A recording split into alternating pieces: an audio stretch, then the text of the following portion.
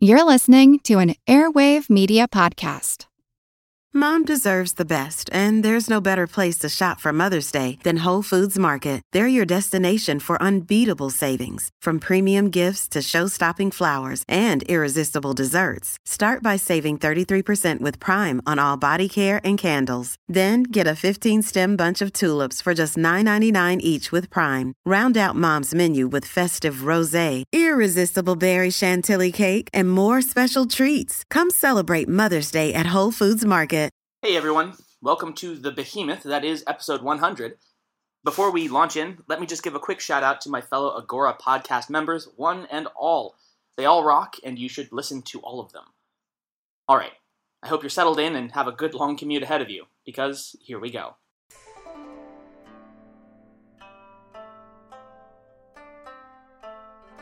Hello, and welcome to the history of China.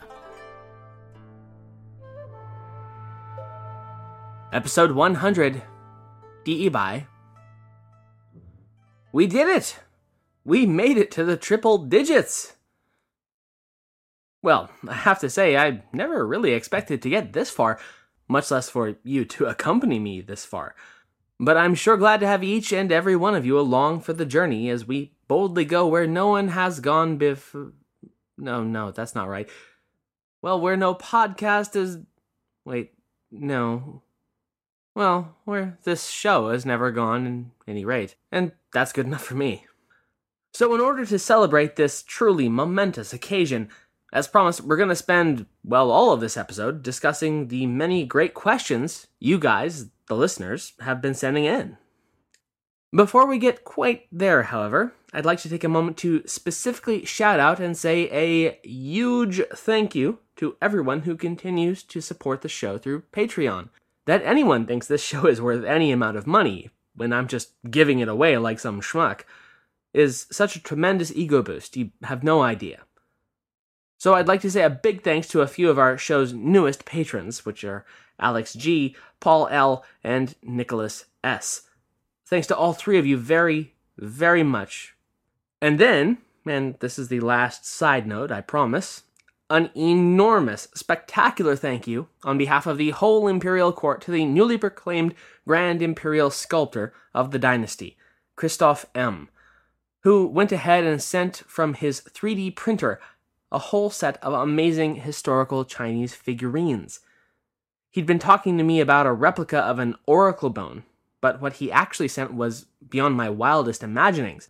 Not only an oracle bone, but 2 guardian lions and 3 terracotta warriors. I'll be sure to take pictures of these and then post them up on the website for everyone to see, but wow, Christoph, thank you. You have my eternal gratitude. What a cool gift. Alright, so let's get down to business to defeat the Huns. I'll be going through the questions you've been sending in no real particular order, mostly just the order they were posted, although not exactly. Our first question comes from Carrie P., who asked me how I think the fictional representations of Empress Wu Zetian measured up to the real thing. Well, as I'm sure you're aware, I have found Empress Wu to be an enormously fascinating figure in her own right, and I think deservedly so. Enough so, at the very least, to devote a good 6.5 episodes to her life. And I'm certainly not alone in that, as Carrie pointed out. There have been numerous TV series, feature films, and books dedicated to her unique period of rule over Imperial China. What that uniqueness means, though, that one-offness of her reign both as a woman, and then the less unique aspect of her as a ruthless and some might say anti-aristocratic one at that, all of that combines together to mean that she is extremely polarizing and has been for more than a millennium. When she is portrayed in media, whether that be the historical annals from the Song Dynasty, or a stage play at the Beijing Opera, or a sprawling and expensive television production starring Fan Bingbing, regardless of what the medium is, her rule is never portrayed simply for its own sake. Rather, it is served to either tell or reinforce, or in some cases even disabuse, a particular narrative of whatever the author's choosing might be. Prior to the 20th century, that narrative was a hostile and cautionary tale of the dangers of allowing someone who, gasp, possessed a uterus, access to the powers of the monarchy, and that she threatened, and arguably succeeded, in overthrowing the whole of Confucian tradition and ethos. I mean, I know, right? How terrible. But then the whole communist revolution thingy happened, and once Mr. Mao Zedong took on her tale, he told it in a whole new light. No, he said, she wasn't a dangerous, maniacal, filicidal dictatress, but rather a revolutionary, a Marxist after Mao's own heart, just 1,200 years before her time. And according to the Maoist recasting of Empress Wu, she came from humble origins, they would say effectively a peasant girl, who managed to, through her own grit and brains, outwit and outmaneuver her highborn patriarchal enemies and overthrow the old, decrepit, and thoroughly outmoded patriarchy, sticking it to the man on behalf of the common people. Viva la revolution!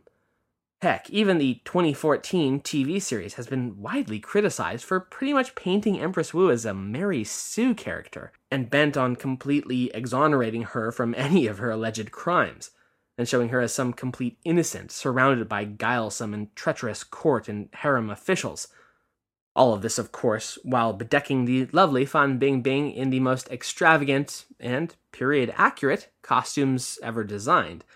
And as a brief aside, I found it very funny when I learned that the Chinese television networks actually temporarily canceled and demanded edits and reshoots to the television series because too many of the, again, period-accurate Tang Dynasty costumes showed just too much cleavage for censors' tastes.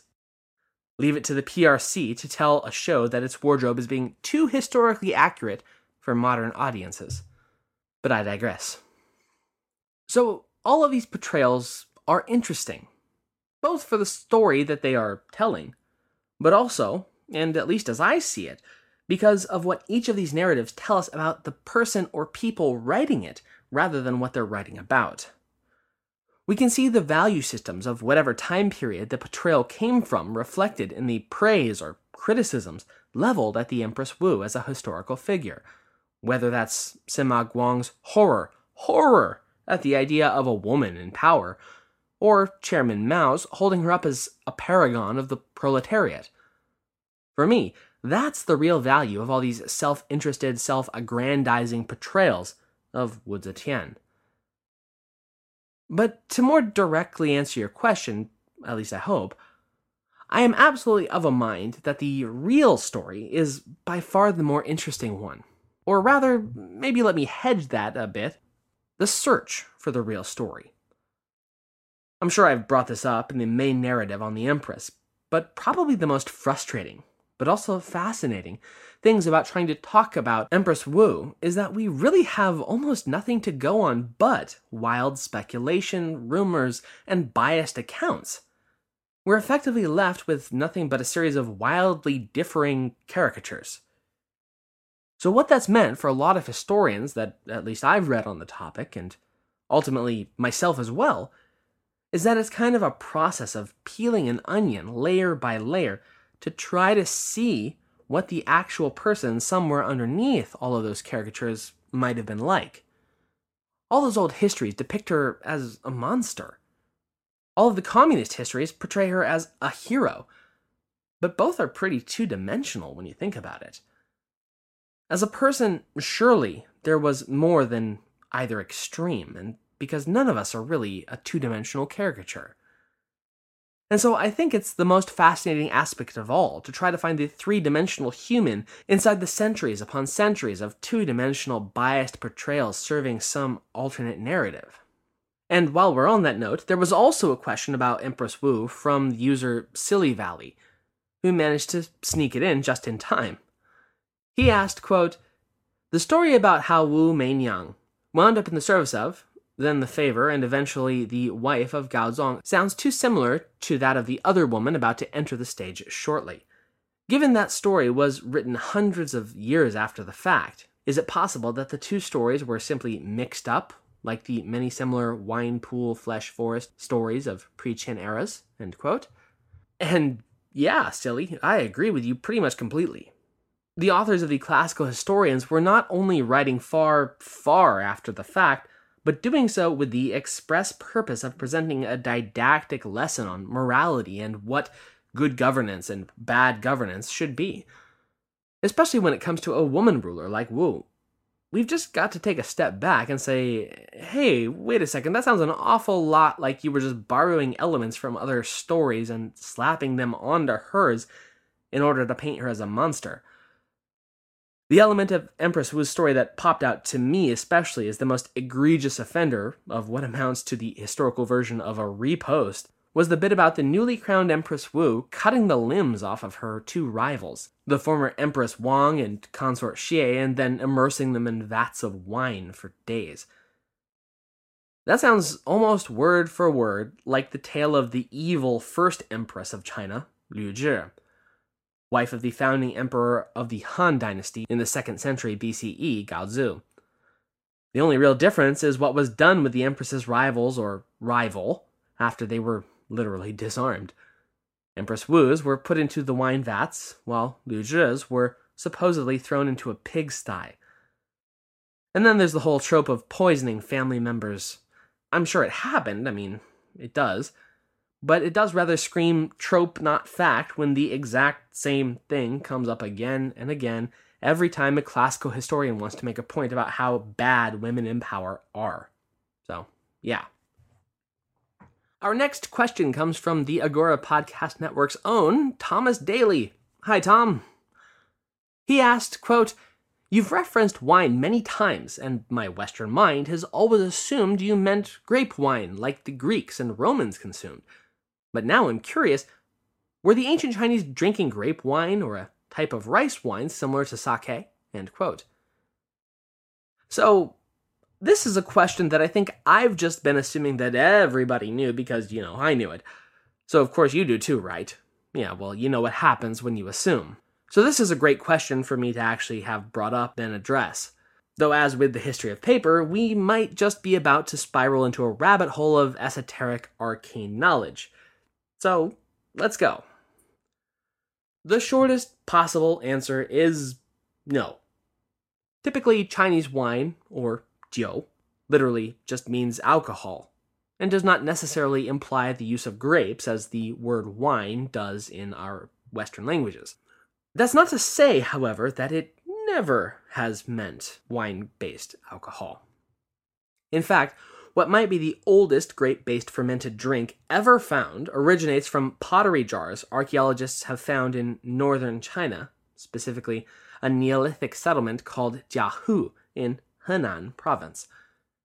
It has been dated at something like 9,000 years old. Now, this discovery was quite recent, 2004, in fact, and chemical analysis of the remnants showed that it was a mixture of wild hawthorn, wild grape berries, beeswax and honey, and rice, which honestly doesn't sound half bad. Prior to 2004, some of the oldest physical samples of alcohol recovered from China were of the Shang and Western Zhou eras, so around about 3,000 years ago. Interestingly, those liquors were still liquid after 3 millennia, since unlike the Jiahu brew, they were sealed in airtight bronze vessels rather than pottery. Now these wines, or brews is probably a better term, were made of a mixture of rice or millet, and then flavored with herbs, flowers, and possibly tree resins as well, very typical of Chinese liquors. Interestingly, the methodology of production and recipes of this type of drink have survived and are still produced to this day, and it's called huangjiu, which literally means yellow wine, or yellow alcohol. And seriously, it's all over the place. My father-in-law makes his own huangjiu moonshine in his closet, and while it's different tasting than anything you've likely ever had, if you haven't been to China at least, it's not at all bad. Now, huangjiu we would consider to be a proper wine in the ABV sense, ranging as it does between 16 and 20% alcohol by volume, usually, which is round about what we typically expect from its Japanese and Korean corollaries, sake and soju, respectively. It is undistilled, hence its coloration, which ranges from a pale yellow all the way to a deep chestnut, depending on what you put into it. Just like grape wine, the mixture of ingredients is then seeded with what's called jiuqu, which you'll often see translated as simply liquor mold, but is in fact a specific blend of molds, yeasts, and bacteria rendered into a solid state. The resultant mixture is then sealed away in jars, placed in a cool, often dark place. In some instances, the production is actually buried for a period, and then the bacteria and molds are left to ferment it into alcohol. Unlike, say, Korean soju wine, rarely utilize fruit to flavor it, preferring flowers and herbs instead. And yes, in the case of specifically medicinal wines, some rather more bizarre ingredients, like animal body parts and even things like entire snakes or bats or birds even. That is definitely a real thing, though I've never been brave or crazy enough to actually try it. Grape wine, or in Chinese, putaojiu, or more commonly today, hongjiu, was first imported to China during the early Han Dynasty from the western reaches of Central Asia, the areas like Fergana, Sogdia, and Bactria, or as we've recently all been referring to that area, Transoxiana. The guy who brought it back was the legendary explorer and pioneer of the Silk Road, Zhang Qian, whom we discussed at length way back in episode 27, which is called Go West Young Han. Yes, my sense of humor was and is atrocious, and no, it will not be stopping anytime soon. Anyways, how had grape wine from Greece and Rome made it all the way to Transoxiana? Why, the answer is Alexander the Great, of course. Regardless, when the Han Dynasty collapsed in the late 3rd century, so too did the Silk Road and access to red wine. Once the Tang Dynasty reestablished its hold over the far west, which is, right about where we are right now in the main storyline, Western grape wine was once again made available for import, although it typically was only for the imperial class itself and, at times, high aristocracy. For everyone else, rice wine it was, and rice wine it would continue to be. Even Marco Polo in the 13th century noted in his account of the Mongol Yuan dynasty the heavy preference for rice wine among both Mongol and Chinese alike, rather than the Western fare that he was accustomed to. So that brings us to the big guns of Chinese alcohol. And hold on to your hats, because when the Chinese want to get plastered, they pull out all the stops. I'm referring to the demonic entity known as baijiu, which literally means white liquor, which is something like if Bacardi 151 tasted like every nightmare you've ever had, bottled. Baijiu, unlike huangjiu, is not a rice-based alcohol, but instead comes from a different grain called sorghum, which as its day job is typically mostly grown for cattle fodder. Now, the ancient Chinese had been brewing with sorghum since before the Han Dynasty at the least. Estimates range back as far as Chinese civilization itself, in fact, so at least 5,000 years, but, take that for what that's worth. In truth, however, it only really started gaining real popularity as a spirit after the fall of the Han Dynasty and China's fracturing into the 3 and then 16 kingdoms. You remember, right? That little tiny 400-year-long civil war? I think that we can all agree that the populace at that time was fully justified in getting as hammered as possible for the whole thing. Now, it might look a lot like sake or soju, in that it's a clear liquid most of the time, but it is not, and it will verifiably knock your block off. So the first verifiable type of baijiu is called fenjiu, and it dates back to the southern and northern period, which is the tail end of the period of disunion. Fenjiu clocks in at a paint-peeling 65% alcohol by volume. And to just once again compare that to sake, soju, and huangjiu, which all tend to hover between 50 and 20%. I'm pretty sure that you could drive a tractor with fenjiu. If you taste it once, you will never forget it. After the period of disunion, though, the Sui and then Tang saw the rise to prominence of a different variety of baijiu called Yanghe, which mellowed out on the alcohol levels at least a little bit, reducing it down to the still crazy strong 50 to 55%. Today, Yanghe is considered to be the top shelf variety of baijiu, and as of the late Qing dynasty, it was the go-to liquor to present as an imperial tribute. Now, the final type of baijiu I'll bring up, although there are dozens of regional varieties that I'm just going to pass over. The one that I'll bring up, though, is probably the most famous of them all, which is Mo Tai or Mao Tai. It hails from the eponymous region of Guizhou province and runs about a 55% ABV. Compared to the other two baijius I just mentioned, Mao Tai is a relatively new variety, although I have to give the caveat that we are speaking in Chinese terms here, so that still makes it more than 200 years old, from about the middle of the Qing dynasty. Actually, Mao Tai won a gold medal in 1915 at the Panama Pacific Exposition in San Francisco.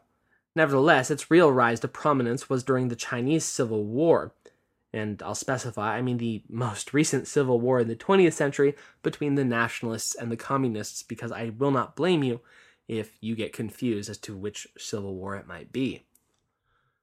So anyway, the People's Liberation Army encamped near Mao Tai Guizhou and took a liking to the local liquor. After the formation of the PRC in 1949, it became virtually the official drink at state functions, and was, in fact, the drink of choice when Richard Nixon and his entourage visited Maoist China back in 1972. Rather famously, at a later reciprocal visit to the US in 1979, just after Mao Zedong's death, the new leader, Deng Xiaoping, met with Henry Kissinger, and Kissinger supposedly stated, quote, "I think if we drink enough Mao Tai, we can solve anything," end quote. The price of a bottle is, quite frankly, astronomical, and is easily more than $200 a bottle. So, typically a little bit out of my price range, to say the least. Nevertheless, I have had the chance to taste it at a few wedding functions, and it left me, well, let's just say reaching for something, literally anything, to wash away the cloying, pungent taste that sticks to your throat for what feels like days at the least.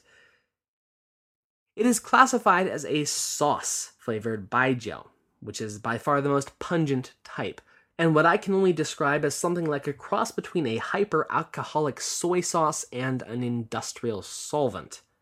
Suffice it to say, I am not a fan.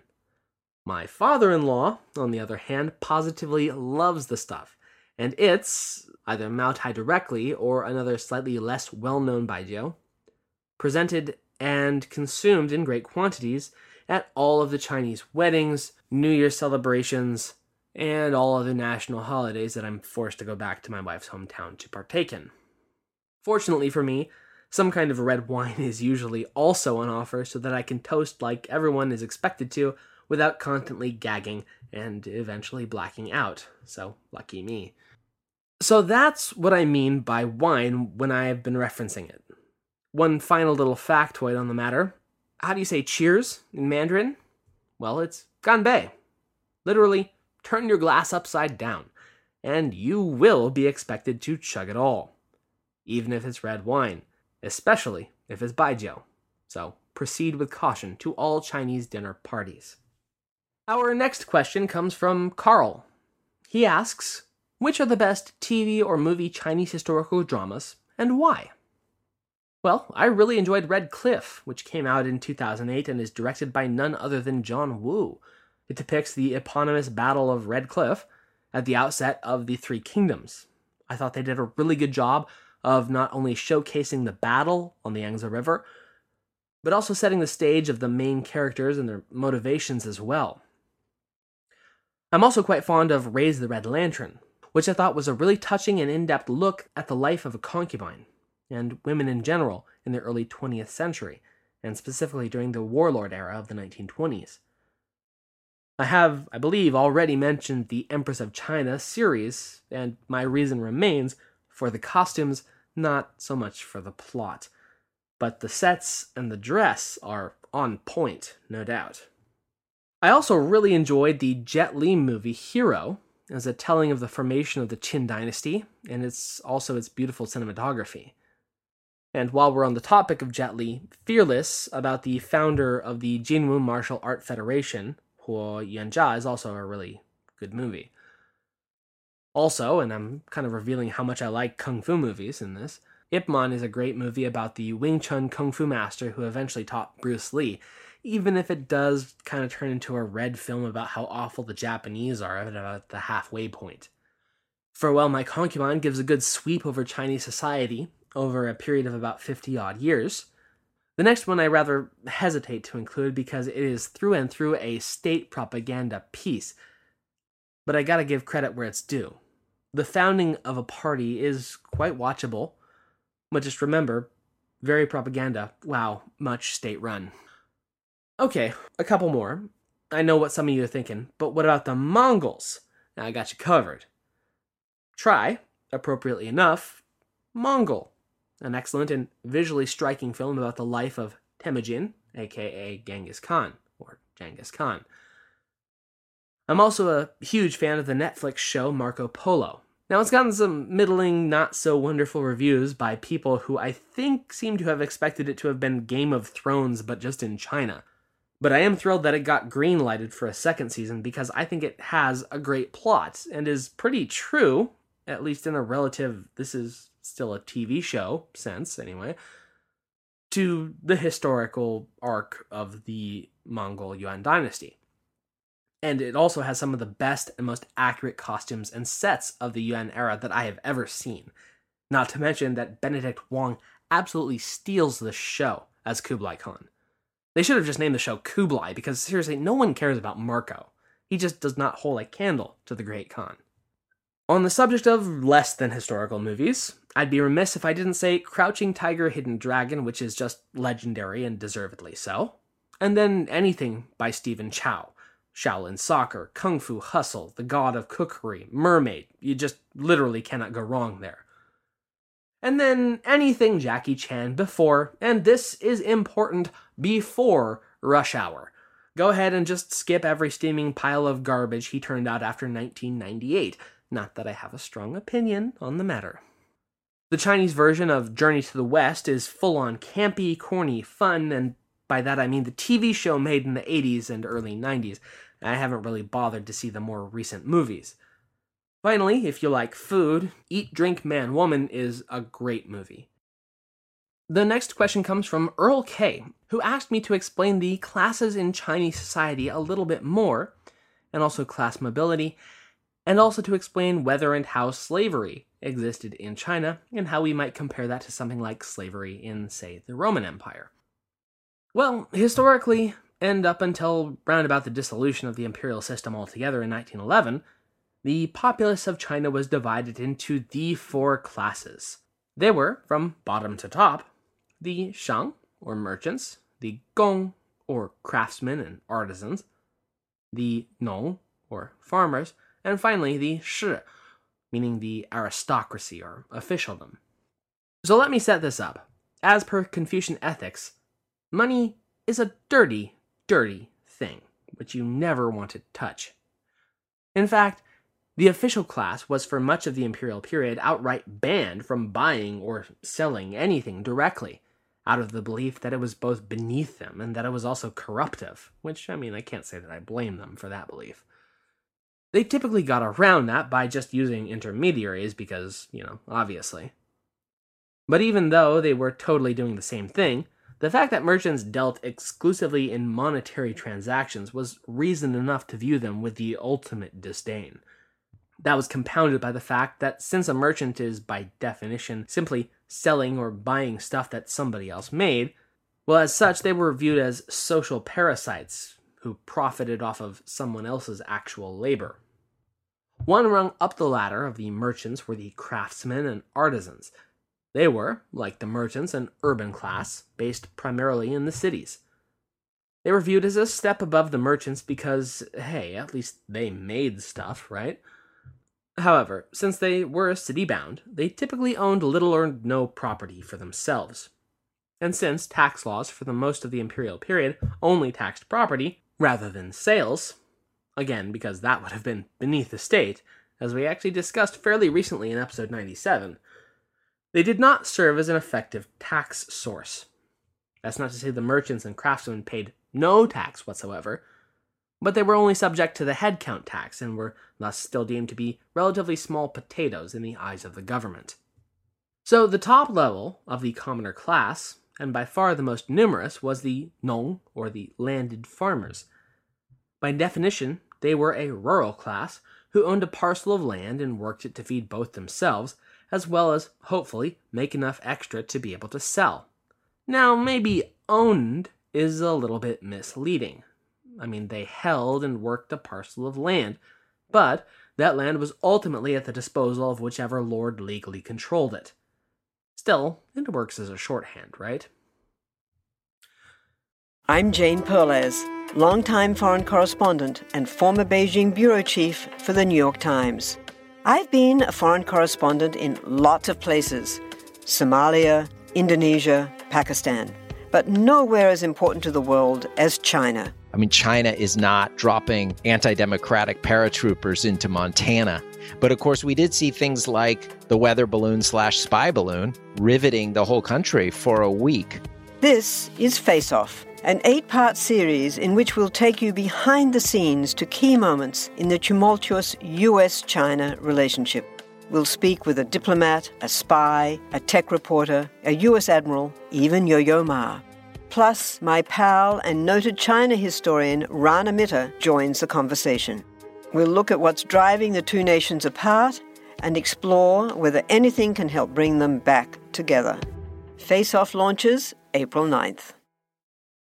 In northern China, north of the Yangtze River, the big cash crop was to raise wheat, since it was hardier and more able to withstand the dry, arid, and cold conditions. South of the Yellow River, rice was, and is, king, since it is wetter, warmer, and the product itself is much more sensitive to climatic swings. There's actually a so-called rice theory, which is put out by Thomas Talhelm of the University of Virginia. It states that the differences in agricultural practices necessitated and explains the two widely varying cultures of North and South China. People tend to be more individualistic and independent in the North, thanks to the fact that farming wheat doesn't require a whole lot of cooperation, but can pretty much be managed by oneself and one's own family.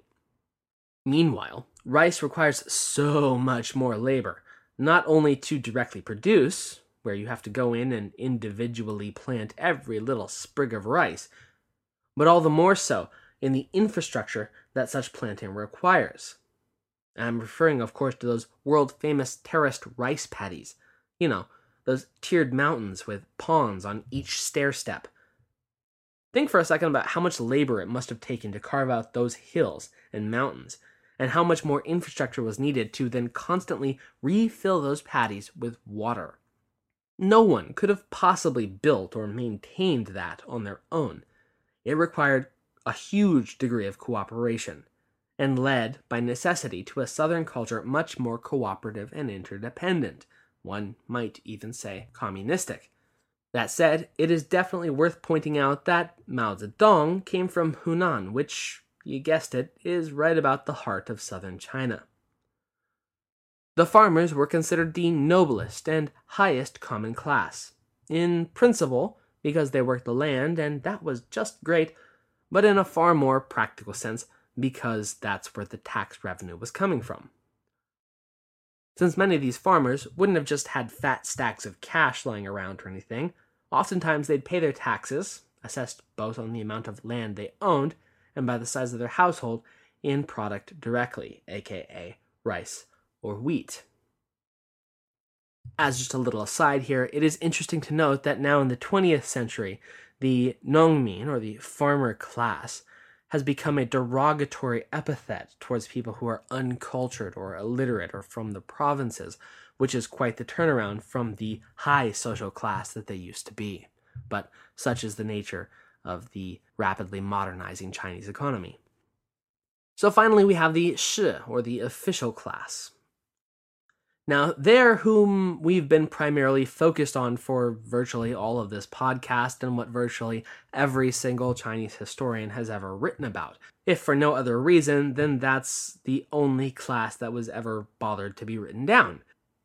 So, since the whole rest of the show, all 99 episodes before this one, is pretty much all about them, I'm going to do the unthinkable here and just give them a pass this go around. If you want to know more about them, well, the whole rest of the show is waiting there for you. The meat of your question, though, I think, was the question of slavery. So I'd like to take a moment, well, more than a moment, to look at that fifth invisible class in the Chinese system, the slaves. Slavery definitely existed in China. And sadly, as with the rest of the world, it still does today, albeit now illegally. Now, a lot of this is difficult to pin down, as it is with a lot of slave information throughout most of time, since there's just not a whole lot of archaeological evidence or historical records about these people who were just simply thought of as cattle or property. In terms of ancient archaeological evidence, there's very little to establish a clear time frame. And in especially the 20th century, the question can and has been super politicized, especially in terms of the Marxist revisionists.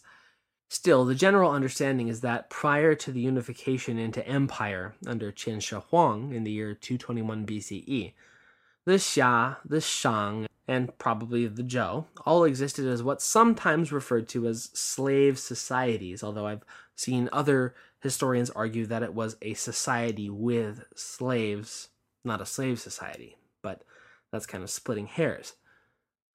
I've seen some estimates say that maybe a total of 5% of the whole population was formerly enslaved in those early prehistorical Neolithic eras. Those slaves would have primarily been captured peoples from war, as well as the children of slave mothers who'd given birth, so it would have been an inherited condition. Indeed, in the south of China, there were entire lines of people who were perpetually enslaved or indentured to entire other lines of people. Moreover, in these early periods, when the master died, slaves would be killed and buried with him so that they could continue to serve their master in the next life. So not even death would see your work at an end. Under the Qin legal code, the infamous 5 punishments, in fact, the idea of perpetual or hereditary slavery was undone, but rather slavery was a punishment for criminals along with their families who could be enslaved. Of course, that also still included war captives because they were uncivilized brutes, and why not? Qin Shi Huang put that statute to good use and used hundreds of thousands of enslaved men, and I'm sure women, toiling away on his mega projects like the First Great Wall and his own mausoleum. Then, when he died, his son, Qin Ershi, ordered that many, tens of thousands of people, in fact, be buried with him, because he was just a super great guy like that.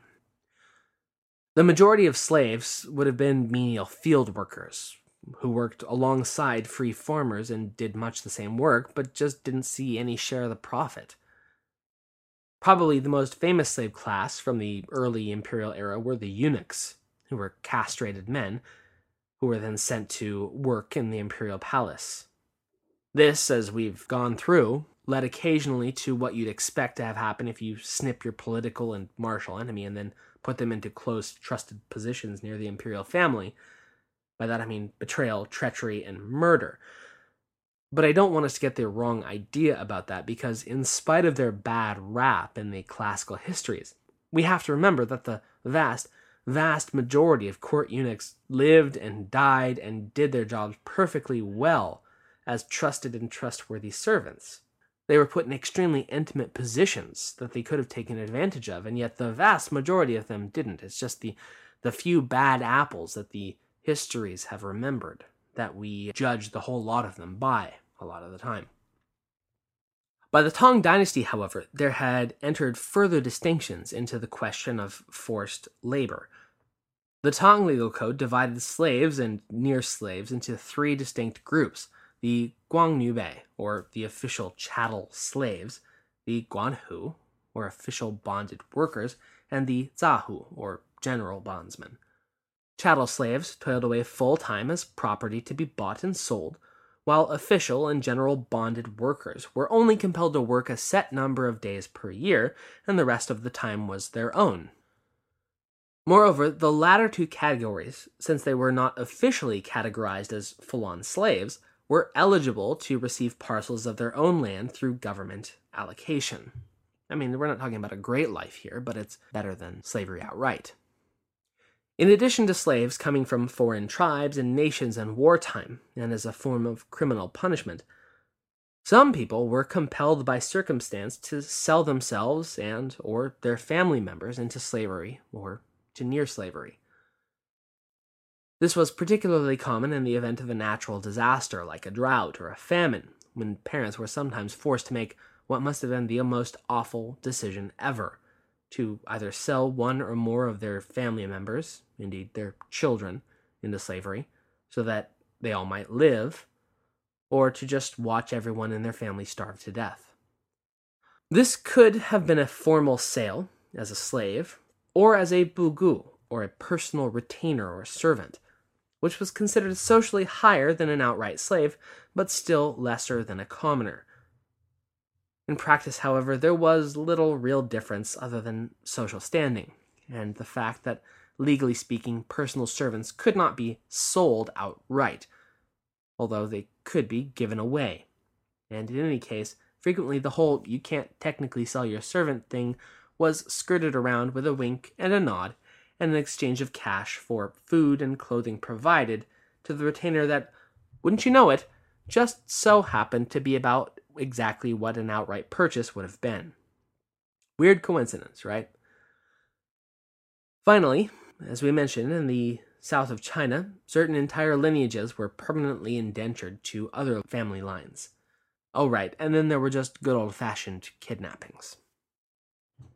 China's first formal attempt to abolish slavery altogether actually happened in the year 9 CE, when the usurper of the Han Dynasty, Wang Mang, attempted to forbid the practice. After he got his head chopped off about a decade later, though, the restored Han Dynasty rescinded the abolition, and back into chains the slaves went. Still, at the establishment of both the Han and the Ming, the respective founding emperors decreed that slaves who had been rendered as such during the chaos of the preceding civil war that had established the dynasty were to be freed. In fact, the Hongwu Emperor, the founder of the Ming, decreed that commoners were not to own slaves at all anymore, but that only had the effect of slave owners commonly changing the names of their slaves from slave to adopted son, wink, wink, nod, nod, and on the practice continued. Both the Mongol Yuan and the Manchu Qing dynasties officially enslaved large numbers of Han Chinese, and one might argue that through their conquests they had effectively enslaved the entire ethnicity for the duration of their respective regimes. During the Taiping Rebellion of the 1850s, the heavenly king Hong Xiuqian, and self-proclaimed brother of Jesus Christ at that, no, seriously, well, he abolished slavery and prostitution in his territory, but it was all brought back once the Qing finally crushed his heavenly kingdom of great peace, but more on that when we really get to it. Still, after Wang Mang's first century attempt at abolition ended in failure, no formal attempt to end legal slavery was ever taken up by the throne all the way up to the year 1909, when the last emperor of the Qing dynasty, Puyi, and the last emperor of China ever, for that matter, decreed the formal abolition of slavery as part of a broader effort to reform and modernize his empire.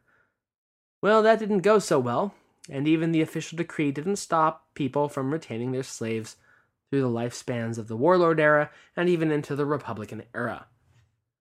The founding of the People's Republic of China in 1949 saw the reaffirmation of slavery's illegality and total abolition. Still, slavery persists even today, and a report by the Global Slavery Index in 2013 estimated that there are some 2.9 million modern slaves in the nation of China alone. Infamously, in 2007, there was a major scandal known as the Shanxi Black Brick Kiln Incident, which caught the attention of both the Chinese media and even the president at the time, Hu Jintao. The incident revolved around illegal brick-making yards that utilized brutal torture, mental and physical, and even horrific murders to enforce compliance of thousands of kidnapped and enslaved people, including children as young as 8 years old. The story came to national attention after video footage revealed that the local police knew about these illegal operations since as early as 1998, but after having been paid off, had not done anything about it.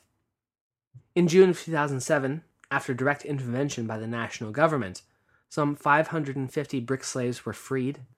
Though the intervention resulted in numerous arrests and subsequent executions or life imprisonments of certain individuals, as well as the forced resignation of the governor of Shanxi province. A subsequent investigation in 2011 found that the practice had not abated in Shanxi, much less China as a whole. And each year, a handful of people, primarily children, are reported as missing, and it's widely suspected that many of them end up as slave labor in places like brickyards.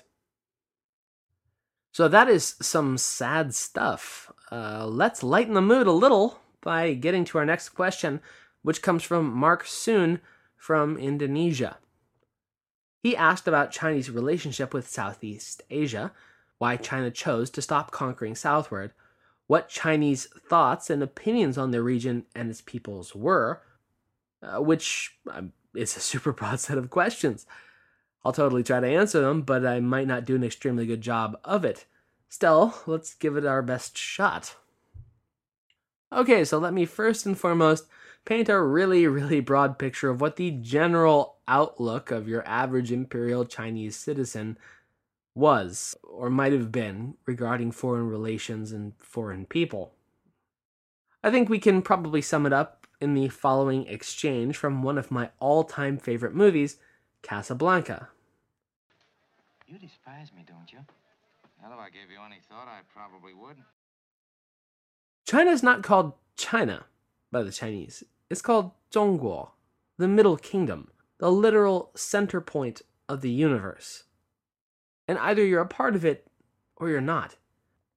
A modern take on the idea comes in the form of a Mandarin language joke, which is 中国人觉得地球就有两个国家，中国和外国. The translation of this is, Chinese people think that there are only two nations on Earth. One is called China, and the other is called foreign. Up until at least the point when the Tang Dynasty was forced to start realizing that certain other kingdoms, like Japan and Korea, might actually exist as independent entities, China's understanding of anyone not them basically boiled down to either you're a vassal, or we're at war with you to make us our vassal, or you're too far away for us to care much about you at all. And in the case of the Southeast Asian kingdoms, it's kind of a mix of all three, with an emphasis on being too far away to really, truly care. Understand that the China that we see on the globe today, or even a representation of the extent of Tang authority, rendered as something like border lines on a map, wasn't actually how the world looked or was thought about by anyone older than a couple of centuries ago. Rather than these solidly demarcated borders that we somehow think of as immutable, it's better to think of official imperial control functioning like a magnet placed in a pile of iron shavings. At nodes of population like cities and garrisons, control was of course strong. But the further you got from those, the weaker that magnetic force was, fading off surprisingly rapidly into almost nothing. And the south of China wasn't nearly the highly populated place it is today. Sure, there were some cities, even one or two major ports, but the vast majority of the country still lived north of the Yangtze River. If we look at two of China's southernmost provinces, which are today two of their most populated, in fact, we can see in the names themselves how China used to view these once remote holdings. The provinces of Guangdong, which some of you might know better as Canton, and its neighbor Guangxi can be translated as respectively the eastern and western expanses.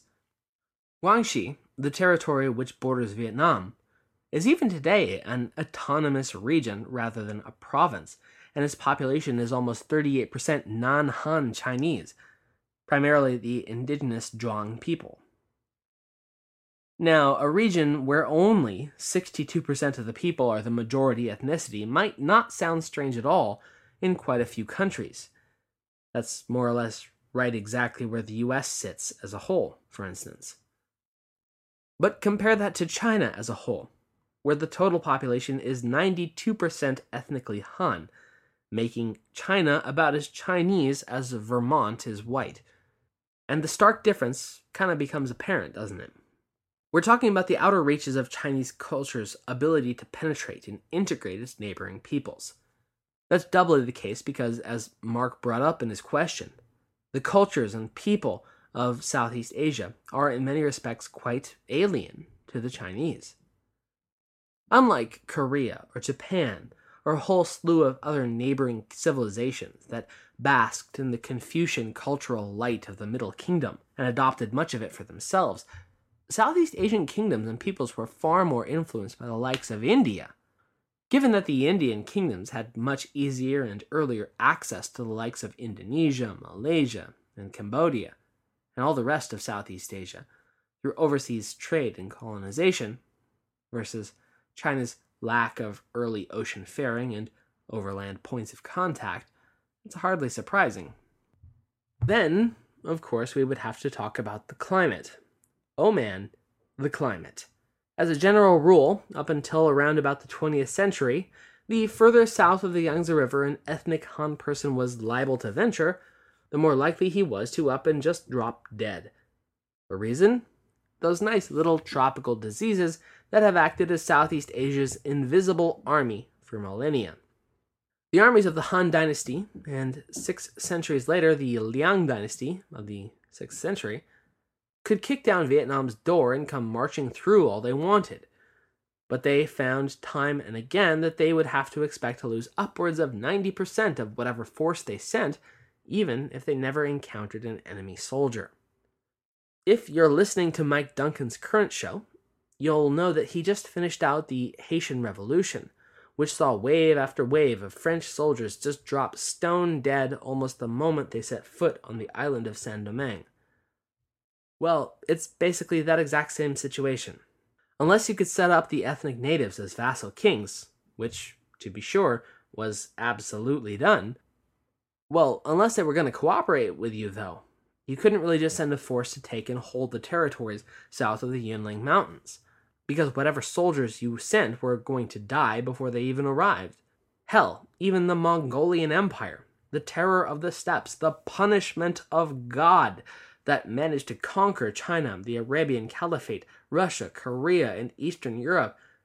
The army that was only turned back from its conquest of Japan by a freaking hurricane kamikaze-defying wind, sinking their entire fleet twice. Well, even they met their match against general disease once they entered the tropical jungles of Southeast Asia 3 times, and then lost their entire 500,000 army each and every attempt. And not to downplay the ferocity with which the Champa, the Viets, and all the people fought against anyone dumb enough to invade them. I give them all the credit in the world for viciously defending their homeland against any and all comers across all of time. The Chinese, the Mongols, the French, and the Americans all learned the really, really hard way that the fighting spirit of the Vietnamese people is well and truly unquenchable, and not ever to be taken lightly. I think I rank that area of the world right up there with the likes of Afghanistan as places it's just a really exceptionally bad idea to try to invade. Alright, our next question comes from Jason Y., who went in the other direction and asked me a rather specific question. Quote, what do you think of Wan Li of Ming's reign? What would you say the biggest impacts he had on China and the dynasty were? If you came across it, what do you think of the book 1587, A Year of No Significance by Ray Huang? End quote. Okay, so first off, just a big disclaimer here. I'm still a good 800 years away from the late Ming, so I do not have nearly the perspective that I hope I will once I've really gone and tried to research a guy like Emperor Wan Li. I know of Huang's book, and I've looked up the reviews, but I haven't gotten a copy for myself yet. But that will definitely be on my reading list once I get to the 16th century. As of now, all I can really give to you is my initial impressions after a good week and a half of Google Fu and perusing bookstores and JSTOR. For those of you not in the know, the Wanli Emperor, who we'll cover in full in its due course once we get to the late 16th century Ming Dynasty, was the 13th and longest reigning sovereign of the Ming, clocking in at 48 years, even longer than our current 4-decade-plus reign of Xuanzong of Tang, who will die after a mere 44. Wanli was enthroned at the age of 9, but in spite of his longevity, he's widely remembered as the guy who basically flat out refused to do his job, and as a result oversaw the steady grinding decline of the Ming Dynasty as a whole, which would ultimately succumb to Manchu-Jurchen invasion and conquest only 24 years after his death in 1620. He outright refused to read court petitions, appoint replacements to empty official posts after the last occupant had retired or had died, and pretty much just locked himself away in the Forbidden City for 30-plus years, refusing to even attend his own audiences and allowing a cabal of eunuchs to take control, factionalize, and then split the government right down the middle. So, from what I've seen, prior to Rui Huang's 1981 book, which is again 1587, a year of no significance, Wanli was pretty much only remembered as a selfish, hedonistic, and ineffective emperor whose failure to take the reins of his own government and actually steer it away from the cliff edge he was approaching led directly to the fall of the dynasty to foreign invaders after 2 centuries and change of Chinese rule. It's rather understandable, from that perspective, why the Red Guard were quite willing to storm Wanli's Dingling Mausoleum, which had already suffered irreversible and extensive damage thanks to a 1956 excavation so badly botched that the PRC government forbade anyone from unsealing imperial tombs ever again. Well, the Red Guard stormed the mausoleum in 1969 as part of the Cultural Revolution and seized the tomb's occupants and the objects buried with them, denounced them, and then burned them all in a bonfire. Wanli's actions, or rather inactions, had resulted in the successful second foreign occupation and usurpation of China as a whole. He had, however, inadvertently condemned his own people to nearly 300 years of humiliating foreign rule under the Qing. Rui Huang, however, takes a very interesting perspective on the state of the Ming under Wanli's absentee reign, and makes the case that a series of seemingly unconnected, seemingly insignificant events all snowballed together to accelerate the decline of the Ming that was already afoot, and that Wanli, although admittedly ineffectual, was a creature more to be pitied and empathized with than despised or blamed. In essence, that his withdrawal from his duties of governance were not the mark of a merely weak-willed man retreating to solitude, but actually an act of passive-aggressive rebellion against the system he perceived as fundamentally broken, and yet which trapped and constrained him completely. I think when I get there, that it'll be a question that I'll relish getting into more depth. I'm a big fan of searching for the real person behind the two-dimensional portrayals of the ancient histories. However, that will have to wait for another time. Our next question comes once again from Silly Valley.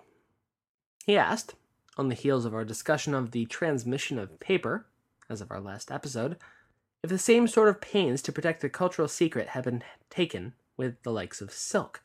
And the answer is absolutely yes. The larger question is how effective that attempt to keep it safe as a trade secret was. If ever there were a more valuable state secret, I'd be surprised. Maybe the secret of the royal purple dye for Roman emperors' clothes. But in terms of scope and scale, I would have to guess that silk tops the list. The finished product, of course, was known, coveted, and sold at top dollar worldwide, well, from their perspective at least. Since the early Han Dynasty and the opening of the not coincidentally named Silk Road. No, the big question, the big secret, was how. There was no great secret, of course, that most caterpillars produced strands of silken thread, and there had been several marginally successful attempts to produce indigenous silk using wild silk moths in the Eastern Roman Empire. But the fact that the Chinese were able to produce it at both the rate and consistently high quality that they did baffled virtually everyone who sought the material. Unlike attempts at using wild moths, Chinese breeders found a species of mulberry-eating moth caterpillar at some point circa the 4th millennia BCE, and selectively bred it over generations upon generations to be virtually the perfect silk-producing agent. The silk moth caterpillar, commonly called just the silkworm, produces a tremendous amount of silk as it pupates, while most caterpillars produce far less, sometimes only a single thread to anchor their cocoon. The silkworm, which admittedly also produces only a single continuous thread, nevertheless manages to produce more than a mile of it, wrapping itself up completely. In addition, adult silk moths, in spite of having large, beautiful wings, have been bred over time to be completely flightless, meaning, of course, that unlike their wild cousins, they are incredibly easy to keep and raise en masse. The only major issue is that if they're allowed to fully pupate, the moth, as it emerges from the mile-long cocoon, secretes enzymes that dissolve a hole in it, which thus damages the silk. So, for production purposes, once the caterpillars enter their cocoon, they are boiled, which both preserves the integrity of the strand and makes unraveling it easier. Though there are other methods, specifically in India, which rely on allowing the moth to pupate fully and complete its life cycle, fear not, even in China, waste not, want not. The boiled worms are sold as medicine to be eaten in China, as well as in Japan and Korea. And at least here I've seen small boxes of them, sometimes only a few of them inside, selling for sometimes hundreds or even thousands of renminbi. And before you ask, no, I have not tried them, and I do not desire to.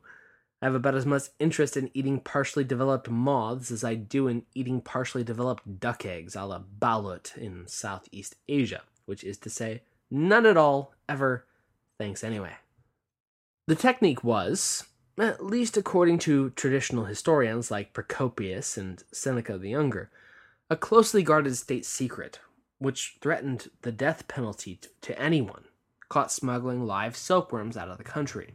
According to Procopius, for instance, the secret of silk only made it to the Byzantines in the 6th century, after a pair of Nestorian monks somehow managed to successfully smuggle the worms back west. Those thieving, tonsured bastards. Napoleon Bonaparte rose from obscurity to become the most powerful and significant figure in modern history. Over 200 years after his death, people are still debating his legacy. He was a man of contradictions, a tyrant and a reformer, a liberator and an oppressor, a revolutionary and a reactionary. His biography reads like a novel, and his influence is almost beyond measure. I'm Everett Rummage, host of the Age of Napoleon podcast, and every month I delve into the turbulent life and times of one of the greatest characters in history, and explore the world that shaped him in all its glory and tragedy. It's a story of great battles and campaigns, political intrigue, and massive social and economic change. But it's also a story about people, populated with remarkable characters. I hope you'll join me as I examine this fascinating era of history. Find The Age of Napoleon wherever you get your podcasts. And that story, and variations of it, have been the go-to motif for centuries. In the show Marco Polo, for instance, Marco's father is caught trying to smuggle silkworms in the 13th century, and things do not go well for him. That had once been my operational understanding as well, until it was pointed out to me that my studies of Byzantine history have pointed out a lot, both how dubiously convenient Procopius's account is, and the fact that it's not corroborated by any other stories at all. Further doubt is thrown upon this presumed but not confirmed narrative by Zhang Shushan, considered one of the foremost researchers on silkworm fertility, who says essentially, yeah, one guy told that as a story and it stuck, but we have no way to confirm it, so we don't really know exactly how silk spread. And that's pretty much the extent of the argument. There's just not enough evidence. We do know, as Silly Valley pointed out in his question, that like paper, silk was not as on total lockdown as Procopius would have us believe, since both Japan and Korea were able to smuggle their own stock of silkworms and its means of production by around the 3rd or possibly as late as the 6th century. Nevertheless, it's also important to at least point out the distinction between the two. That, well, paper has no shelf life, per se, i.e. you can make it anywhere, anytime, so long as you have the know-how. Silkworms are a much more fragile and much more time-sensitive commodity. I mean, in terms of ancient travel times across the Silk Road, it is feasible. You could even potentially successfully produce multiple generations of silk moths if the trip took too long for the total life cycle, which is about 6 to 8 weeks. But it would have definitely been a rough journey for the little guys. It'd be no surprise if attempted smugglers, even once or if they got past Chinese border checks, would have been unable to keep their cargo alive in the arid, hot, and turbulent conditions of Central Asia. And in the words of the intergalactic bounty hunter Boba Fett, he's no good to me dead. Plus, even when Bombex Mori did at last arrive in Central and Western Asia and Europe, whenever that may have been, Chinese output was not only staggeringly huge and industrial by comparison, but they had also refined the process to near perfection, while the likes of the Byzantines would have only been starting out. Heck, to this day, the very name of the product, silk, refers to its Chinese origins. The ancient Greek name for China was Syris, which was likewise what the lustrous fabric that came from it was known as. Syris fabric became known in Latin as Syricum, and eventually morphed into the Old English Siolok, which you can probably hear sounds an awful lot like the modern English silk. Our final question today comes from AK22016, who asks, quote, "Do you believe that by the end of the 21st century, China will transition to a representative democracy? Will this be a smooth and gradual transition? On the flip side, has the approach of reform through free markets and with an authoritarian form of government proven to be a successful alternative to democracy? Is there a validity to the argument for stability through one-party rule?" End quote. And wow, that is one hell of a question to ask, AK. Are you trying to get me arrested or something? Aren't you aware that the PRC is a perfect socialist state utopia with rainbows and unicorns and will be forever and ever? Okay, have the Wumao tuned me out yet? Good. So all kidding aside, let me pull out my handy-dandy crystal ball here, and I'll dive into the realm of completely unqualified, probably wildly inaccurate speculation, which, makes me just about as qualified as anybody else. Major social and political change is always impossible, right up until it's at your castle gate with torches and spears. If looking at Chinese and world history tells us anything, it's that we are really weird as a species, and that the twists and turns actual real-life people are capable of throwing into the historical narrative are way more bizarre and unpredictable and even unbelievable than what fiction has ever come up with. So there's my typically long-winded way of shrugging my shoulders and mumbling, I don't know. But if you forced me to guess, I would say I think China's political system will substantively change in the coming century. But I would stop short of guessing that it would become a liberal representative democracy in the style of the US or Japan or Europe. I don't really see the Communist Party letting other players into the competition willingly. But then again, if you'd asked me in 2010 if I thought Myanmar's military junta would ever allow anything other than an oppressive totalitarian dictatorship in the style of what they had been doing for the last 50 years, I'd have said no way.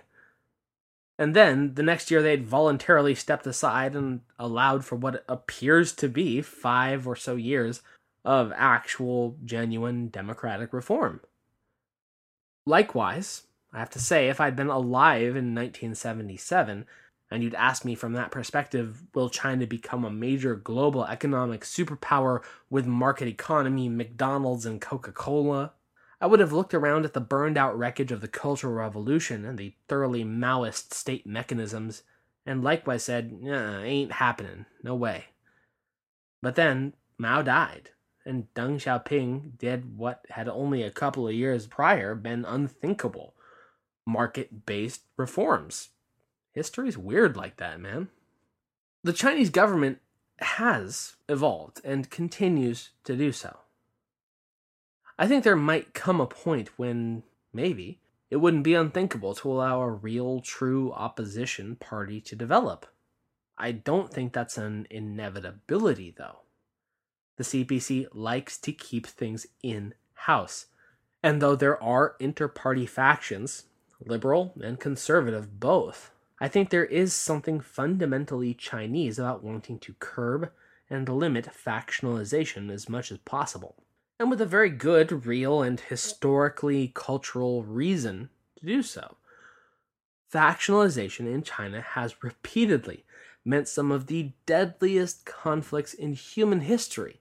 I'm talking about the period of disunion, the An-Lushan Rebellion, as we're just about to see, the Taiping Revolution, the Xinhai Revolution, the Chinese Civil War. I mean, we in America, we had what? We had one civil war 150 years ago that we still feel the cultural effects of. Imagine if that happened just again and again and again, every single time you allowed two different factions to develop. I'm not saying that this kind of strife is unique to China, certainly not.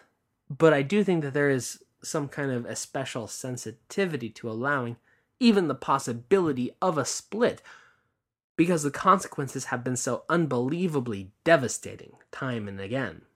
And then combine that with the heavy Chinese preference for not just the institutional and cultural level, but also even at the individual level as well, of a high-order, low-conflict society.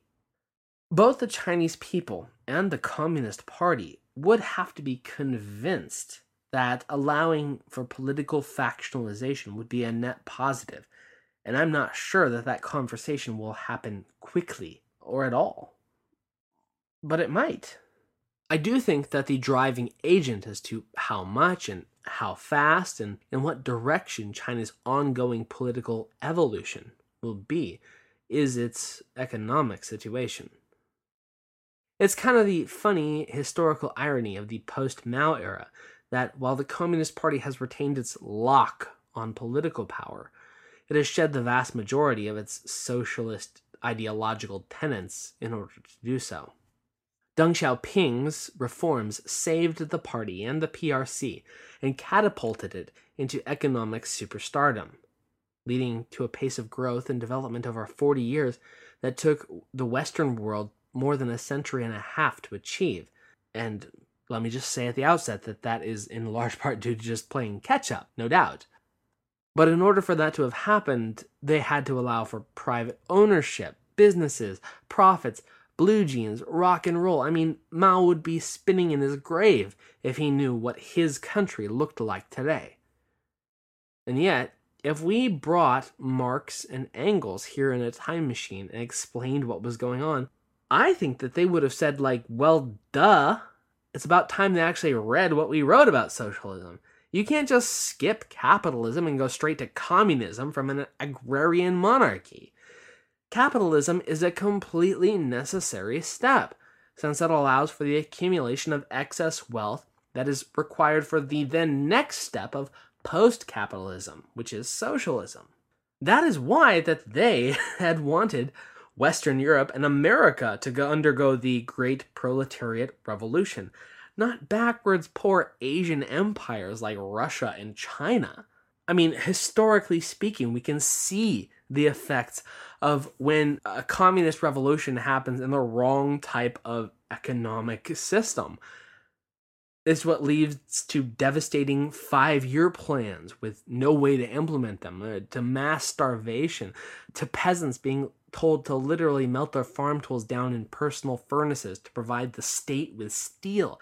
It's devastating unless you already have the economic output and the mass of stuff available. You can't just go from base level agrarianism to socialism. You must have the capitalist phase, if you want to call it that, in between to generate the excess wealth. That's fundamental Marxism. I mean, I'm not sitting here trying to promote it, but I have tried to understand it, and I do try to wrap my head around it and see what it is that someone like Karl Marx was actually trying to say and what he was trying to get across. And it's no wonder that it didn't work out in the USSR or really even in the PRC, because they skipped a fundamental step. But let's get back to the question of the Chinese economy's impact on its political stability.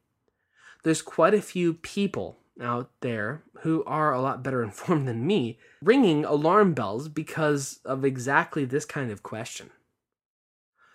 China's economic growth in the 80s and the 90s and the early 2000s ensured that, in spite of some protests, some very deadly demonstrations as well, that the Communist Party did not face any real systemic challenge to its legitimacy.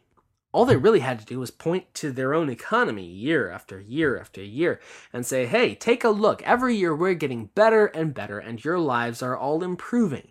And we're going to go ahead and take all the credit for all that, You're welcome, Chinese people. Never mind the fact that all of Deng's reforms had really done was to take the Maoist jackboot off the collective throats of the Chinese people and actually allow them to improve the country in spite of the CPC, not because of that. Even still, most Chinese looked around, maybe not quite understanding the totality of the situation as we might look back on it today. They looked around and they had to concede the point that, under this new Communist Party, post-Mao, things were getting better year by year. China was improving. And without any real strong counter-narrative, the CPC could say that, indeed, they were making China great again, if I may ironically borrow a turn of phrase from a birthday clown. I have the great jokes. They're all the best jokes. My jokes are tremendous. Ask anyone, they'll tell you. The rocket fuel in China's economic engine is sputtering, and it has been since at least 2008.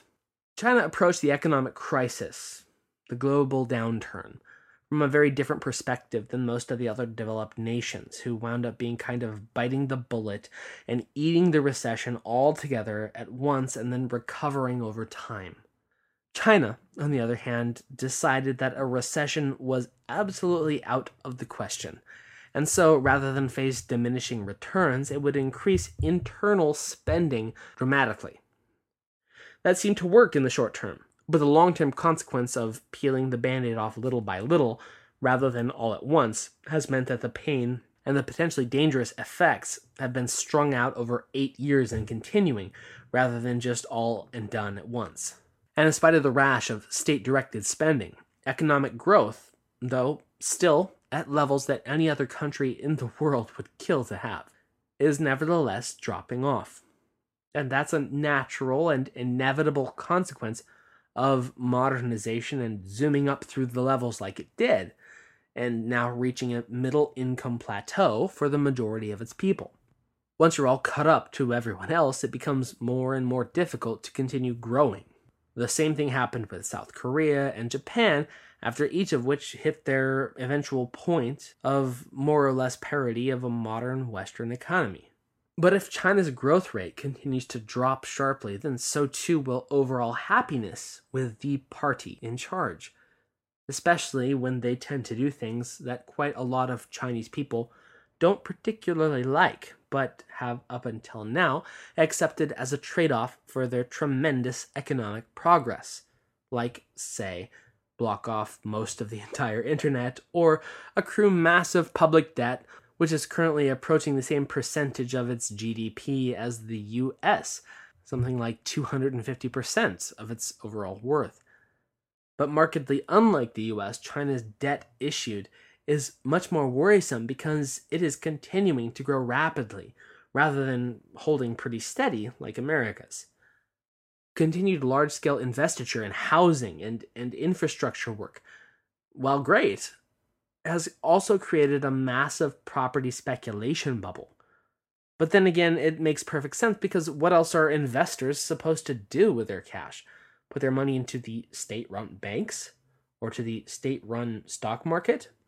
Most Chinese people with money do not trust a government that has routinely, heavily financially punished those who get too far ahead. I mean, this is the same party that once upon a time out and out condemned the landlord class as capitalist roadsters and supported outright pogroms against them. I can't say that I blame those who might distrust it when the party says, oh no, we're totally different now. Especially when there are still ongoing campaigns against those who are deemed to have made too much too fast.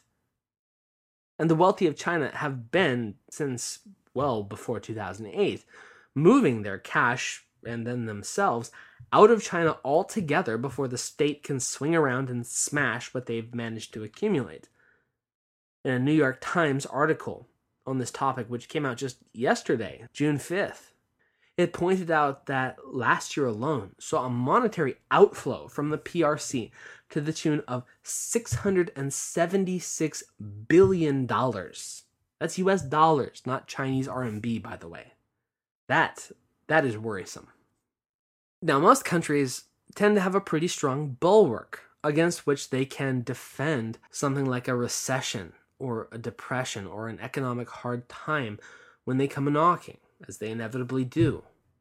And that is an ideological narrative to which all of the citizenry agree to believe. One of the nice things about democracy, for instance, is that it's got a really nice sales pitch that feels really good to believe. Of the people, by the people, for the people, no taxation without representation, all that jazz. It's a great vibe, even in tough times. Monarchy, too, can have a really solid backstory to help maintain social and political cohesion through hard times. Even communism can do a great job of this. China itself might be the best example. People stuck with Mao through the Great Leap Forward and through the Cultural Revolution and all of the terrible, destructive hardships, in large part because they bought the PRC's ideological line. That's what we need as people. We need an ideological narrative to believe in, and we can bear almost anything if we buy into that. But what is the Chinese Communist Party's ideology today? What's their line? I mean, effectively, they've sold off their socialist soul to the capitalist devil in the name of materialist wealth. There's not much of a better way to put it. What is someone who's Chinese to fall back on if the economy hits a real significant economic road bump, like, say, I don't know, an enormous housing bubble that people have been pouring their life savings into for more than a decade because A, they don't trust the banking and the stock systems of their country, and B, they have been repeatedly assured that housing will always increase in value forever. Does that sound familiar? What happens when that bubble pops? All I know is that I plan to be on the other side of the world for that, just like I managed to luck my way into being back in 2008, because I really doubt it will be a pretty situation. Now, Americans can tend to get through something like the Great Recession, or the Great Depression for that matter, because by and large they believe in the fundamentals of the system they live in, even if they decry elements of corruption that they justifiably perceive on both sides. China, of course, has got its own set of citizens that do, of course, deeply believe in state socialism with Chinese characteristics and the Chinese Communist Party. I mean, I'm not trying to discount that. There are true believers, of course. But I'd go out on a limb and say that there's quite a few Chinese people out there who do not, in their heart of hearts, yearn for collective ownership or a dictatorship of the proletariat, or would weep too terribly hard at the idea of it being ultimately done away with in favor of a different ideological and political and economic model, or a competing political party for that matter. The other element is that, as literally the only game in town, the CPC is the one and only political group that the people could or would point the finger of blame at in the event of an economic downturn. I mean, perhaps they could play it off as some sinister foreign element or whatever, but I do have a feeling that the Chinese people, or at least the modern urbanites, are wired enough and smart enough, in spite of the Great Firewall, to see through that old line. I don't know, though. These are just the thoughts of a random foreigner. And as the great philosopher Yogi Berra once said, it's tough to make predictions, especially about the future. All right. Well, that should get me an appropriate amount of hate mail from whatever 50 centers might be tuning in. So, mission accomplished. I think that was all the questions sent in.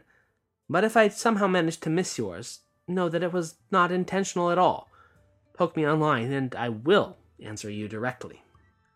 And I'm also going to leave the question page up on the website, so if there's anyone with more questions, feel free, absolutely, to post them, or to email me, or to ask on the Facebook page or on Twitter. As always, we are at THOC Podcast. And so we've come to the end of episode number 100, but there's so much more left to come.